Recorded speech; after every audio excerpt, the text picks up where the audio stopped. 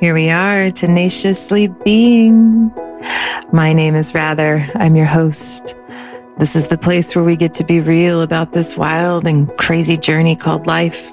We're going to talk about both the beautiful blessings and the cringy, crunchy, confusing parts of being human, all from a place of unconditional love. We get to create this life. We get to choose how to be in the world. It's time to disregard the shoulds and forge our own path. We've forgotten that this is our opportunity and possibly how to do it. Let's remember together how to simply, gloriously, courageously, and tenaciously be. Hello, tenacious beings. Welcome to episode 17. My name is Rather, and I'm your host for the Tenaciously Being podcast. Because what better way to be than just you? Be you. Sometimes we got to work really hard for that, right?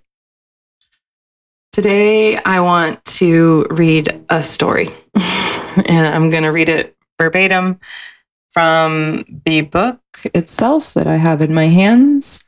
This will be in video version here soon, so I'm going to show the pictures and describe them to you so you can just listen and hopefully enjoy this book. It's called The Little Soul and the Sun, and it's written by Neale Donald Walsch, but he adapted it from Conversations with God, Book 1, and it's illustrated by Frank Riccio. And it's a beautiful, beautiful book. You can see the cover if you're watching the video. Beautiful paintings. And one thing I want to say before I start the book is that I know, especially in the past, not so much these days, but I know that personally in the past, I have been really turned off by the idea of God being this great man in the sky.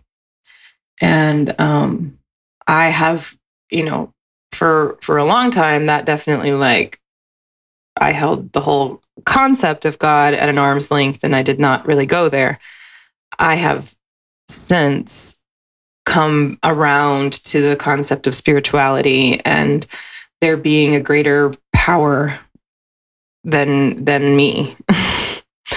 And also this idea of a God spark. And we've talked about it here on the podcast before, but, this light that's within each of us. And so this is the story that describes that light. And it's told as a children's story, which is nice and easy to read and fairly simple to receive.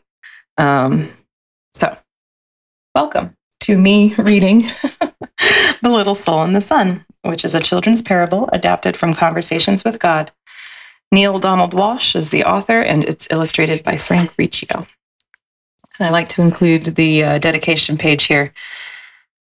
To my future grandchildren, should there be any, and to every little soul awaiting birth, you are our blessing and our hope, our innocence and our joy, our promise and our evidence of God's unending love. And that was from the author, and the illustrator dedicated this to the blinding light. So again, to complete the thought with the whole God thing, if it triggers you, and if you too don't much appreciate the whole great man in the sky concept, let me forewarn you that this is a great man in the sky type depiction of this concept. But do what you can in your own mind to hear differently, or to allow the word to be God for the sake of this story, if it needs to be something else. The first page is of this little boy wrapped in white robes, and he is up in very, very light clouds, very yellow and bright colors. Once upon no time, there was a little soul who said to God, "I know who I am." And God said, "That's wonderful. Who are you?" And the little soul shouted, "I am the light." God smiled a big smile. "That's right," God exclaimed. "You are the light." The little soul was so happy, for it had figured out what all the souls in the kingdom were there to figure out. "Wow," said the little soul. This is really cool. But soon, knowing who it was not enough. The little soul felt stirrings inside and now wanted to be who it was. And so the little soul went back to God, which is not a bad idea for all souls who want to be who they really are, and said, "Hi, God, now that I know who I am, is it okay for me to be it?" And God said, "You mean you want to be who you already are?" "Well," replied the soul, "it's one thing to know who I am and another thing altogether to actually be it. I want to feel what it's like to be the light." "But you already are the light," God repeated, smiling again. "Yes, but I want to see what that feels like," cried the little soul. "Well," said God with a chuckle, "I suppose I should have known. You always were the adventuresome one." Then God's expression changed. "There's only one thing." "What?" asked the little soul. And so, as the illustration, he's still standing in the clouds, talking to the light. And the next page I'll show twice, because it's an image of many, many candles standing together and shining bright. "Well, there is nothing else but the light. You see, I created nothing but what you are, and so there is no easy way for you to experience yourself as who you are, since there is nothing that you are not." "Huh?" said the little soul, who was now a little confused.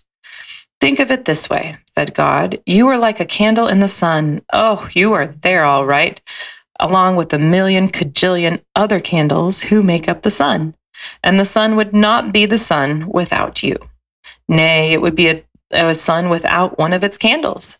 And that would not be the sun at all, for it would not shine as brightly. Yet, how to know yourself as the light when you are amidst the light, that is the question." "Well," the little soul perked up, "you're God. Think of something." Once more, God smiled. "I already have," God said. "Since you cannot see yourself as the light when you are in the light, will surround you with darkness." So again, here's the page, the illustration with all these candles burning bright and shining very, very bright. "What's darkness?" the little soul asked. God replied, "It is that which you are not." "Will I be afraid of the dark?" cried the little soul. "Only if you choose to be," God answered. "There is nothing really to be afraid of, unless you decide that there is. You see, we are making it all up. We are pretending." "Oh," said the little soul, and felt better already. Then God explained that in order to experience anything at all, the exact opposite of it will appear. "It is a great gift," God said, "because without it, you could not know what anything is like. You could not know warm without cold, up without down, fast without slow. You could not know left without right, here without there, now without then.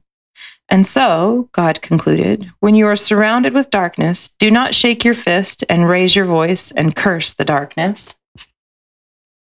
He's sitting there looking at his light, contemplating it. And the next page, he's going to get up and kind of play around. "Rather be a light unto the darkness, and don't be mad about it. Then you will know who you really are, and others will know too. Let your light so shine that everyone will know how special you are." "You mean it's okay to let others see how special I am?" asked the little soul. "Of course," God chuckled. "It's very okay. But remember, special does not mean better. Everybody is special, each in their own way. Yet many others have forgotten that. They will see that it's okay for them to be special only when you see that it is okay for you to be special." "Wow," said the little soul, dancing and skipping and laughing and jumping with joy. "I can be as special as I want to be." "Yes, and you can start right now," said God, who was dancing and skipping and laughing right along with the little soul. "What part of special do you want to be?" "What part of special?" the little soul repeated. "I don't understand." "Well," God explained, "being the light is being special, and being special has a lot of parts to it. It is special to be kind, it is special to be gentle, it is special to be creative, it is special to be patient. Can you think of any other ways it is special to be?" The little soul sat quietly for a moment. I can think of lots of ways to be special, the little soul then exclaimed. It is special to be helpful. It is special to be sharing. It is special to be friendly. It's special to be considerate of others. Yes, God agreed. And you can be all of those things or any part of special you wish to be at any moment. That's what it means to be the light. I know what I want to be. I know what I want to be, the little soul announced with great excitement. I want to be the part of special called forgiving. Isn't it special to be forgiving? Oh, yes, God assured the little soul. That is very special. Okay, said the little soul. That's what I want to be. I want to be forgiving. I want to experience myself as that. Good, said God, but there's one thing you should know. The little soul was becoming a bit impatient now. It always seemed as though there was some complication. What is it? The little soul sighed. There is no one to forgive. No one? The little soul could hardly believe what had been said. No one, God repeated. Everything I have made is perfect. There is not a single soul in all creation less perfect than you. Look around you. And the next page, that page didn't have much going on, just the little boy. And then this one, there's in the light and all the light around us, there's suddenly like a bunch of kids also dressed in robes, and one little girl has come forward. It was then that the little soul realized a large crowd had gathered. Souls had come from far and wide, from all over the kingdom, for the word had gone forth that the little soul was having this extraordinary conversation with God, and everyone wanted to hear what they were saying. Look at the countless other souls gathered there, the little soul had to agree. None appeared less wonderful, less magnificent, or less perfect than the little soul itself. Such was the wonder of the souls gathered around, and so bright was their light that the little soul could scarcely gaze upon them. Who then to forgive? Asked God. Boy, this is going to be no fun at all, grumbled the little soul. I wanted to experience myself as one who forgives. I wanted to know what that part of special felt like. And the little soul learned what it must feel like to be sad. But just then, a friendly soul stepped forward from the crowd. Not to worry, little soul, the friendly soul said. I will help you. You will? The little soul brightened. But what can you do? Why, I can give you someone to forgive. You can? Certainly, chirped the friendly soul. I can come into your next lifetime and do something for you to forgive. But why? Why would you do that? The little soul asked. You, who are a being of such utter perfection, you who vibrate with such a speed that it creates a light so bright that I can hardly gaze upon you.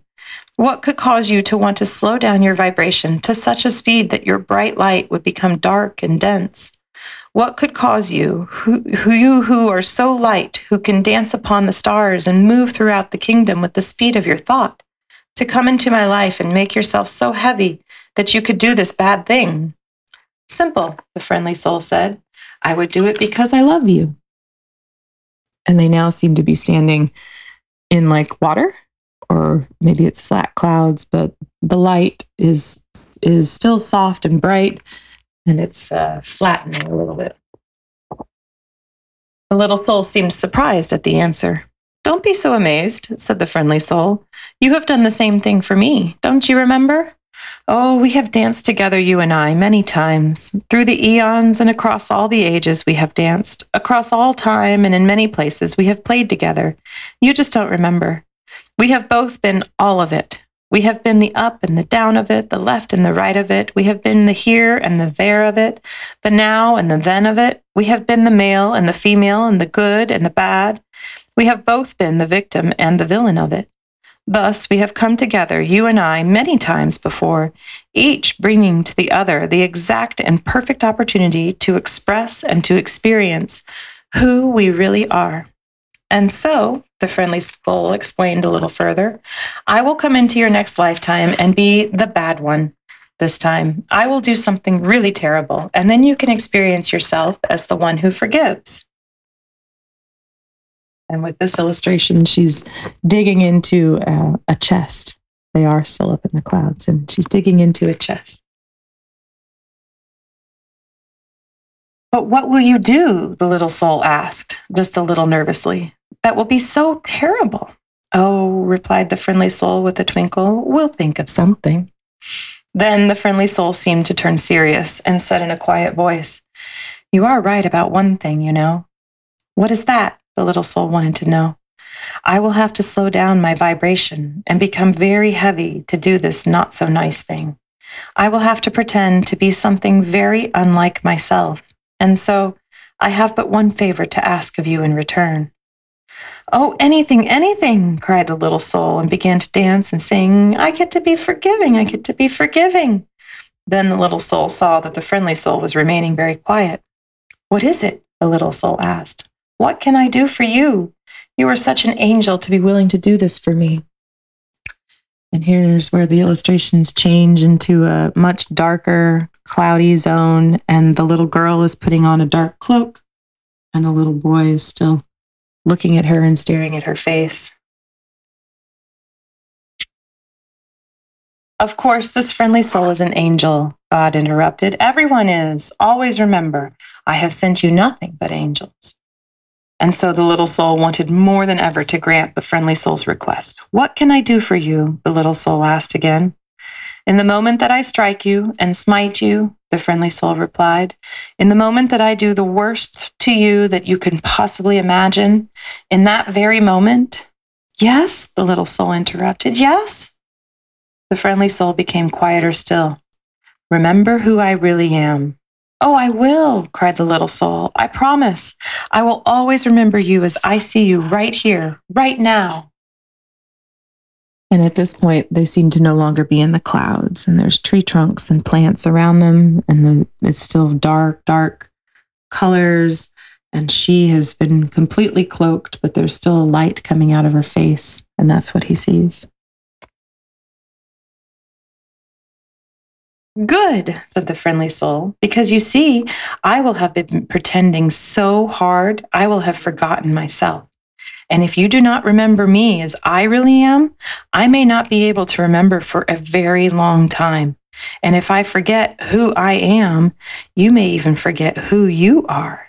And we will both be lost. And then we will need another soul to come along and remind us both of who we are." "No, we won't," the little soul promised again. "I will remember you, and I will thank you for bringing me this gift, the chance to experience myself as who I am." And so now they look very excited. They're on a hilltop. The sky is a pretty blue color, and they seem to be shining and raising their arms up and taking off on an adventure. And so the agreement was made, and the little soul went forth into a new lifetime, excited to be the light, which was very special, and excited to be that part of special called forgiveness. And the little soul waited anxiously to be able to experience itself as forgiveness and to thank whatever other soul made it possible. And at all the moments in that new lifetime, whenever a new soul appeared on the scene, whether that new soul brought joy or sadness, and especially if it brought sadness, the little soul thought of what God had said. "Always remember," God had smiled, "I have sent you nothing but angels." And the final illustration is some real pretty mountains with the sun rising in the background, nice and bright. And at the end here, there's a letter from the author. He says, "Dear parents and all lovers of children, this wonderful story gives children a new way of looking at why, quote, bad things sometimes happen, and a new way of dealing with those things when they occur. The story also teaches that it is very okay to consider yourself special and to let others know just how special we are. Finally, the story shows that everyone is loved by God in the same way, and that even people we may not consider to be our friends may be God's angels in disguise, sent to us to bring us a gift, the gift of growing in tolerance and understanding and forgiveness, and a chance to be who we really are." The parable first appeared in a slightly different form in the adult book, Conversations with God, Book 1, and has been retold in cities across the country where I have been invited to lecture or offer pulpit talks at church services. I have recreated it as a children's book with color illustrations in response to the comment of countless people who have written to me or stopped me after my talk to say that it would make a perfect children's story. I believe this parable came directly from God, and I know that any child who becomes familiar with it will be blessed by it. Thank you for loving children enough to bring them this story. Neil Donald Walsh, from Ashland, Oregon, in January of 1998. And so that, friends, is The Little Soul and the Sun, a children's story, a children's parable, if you will, that I don't know about you, but that hits home in a very, very, very deep level. I'd like to thank one of my really, really great friends for introducing that book to me after we were discussing what Lori Ladd talks about and how we chose to incarnate, and we made agreements with people before we came, with other souls before we came. And this life that we live is us living out those contracts with those people. And there's nothing wrong with it. It is what it is. And when we can tap into that higher consciousness, that light, our soul, the little soul in the sun, then and allow that to guide us, then that's when the magic happens, because that's when we are aligned with our true purpose and to be here for what we are here for. So I hope you enjoyed that episode. And thank you very much for being here.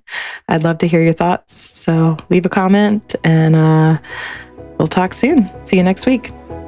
Cheers.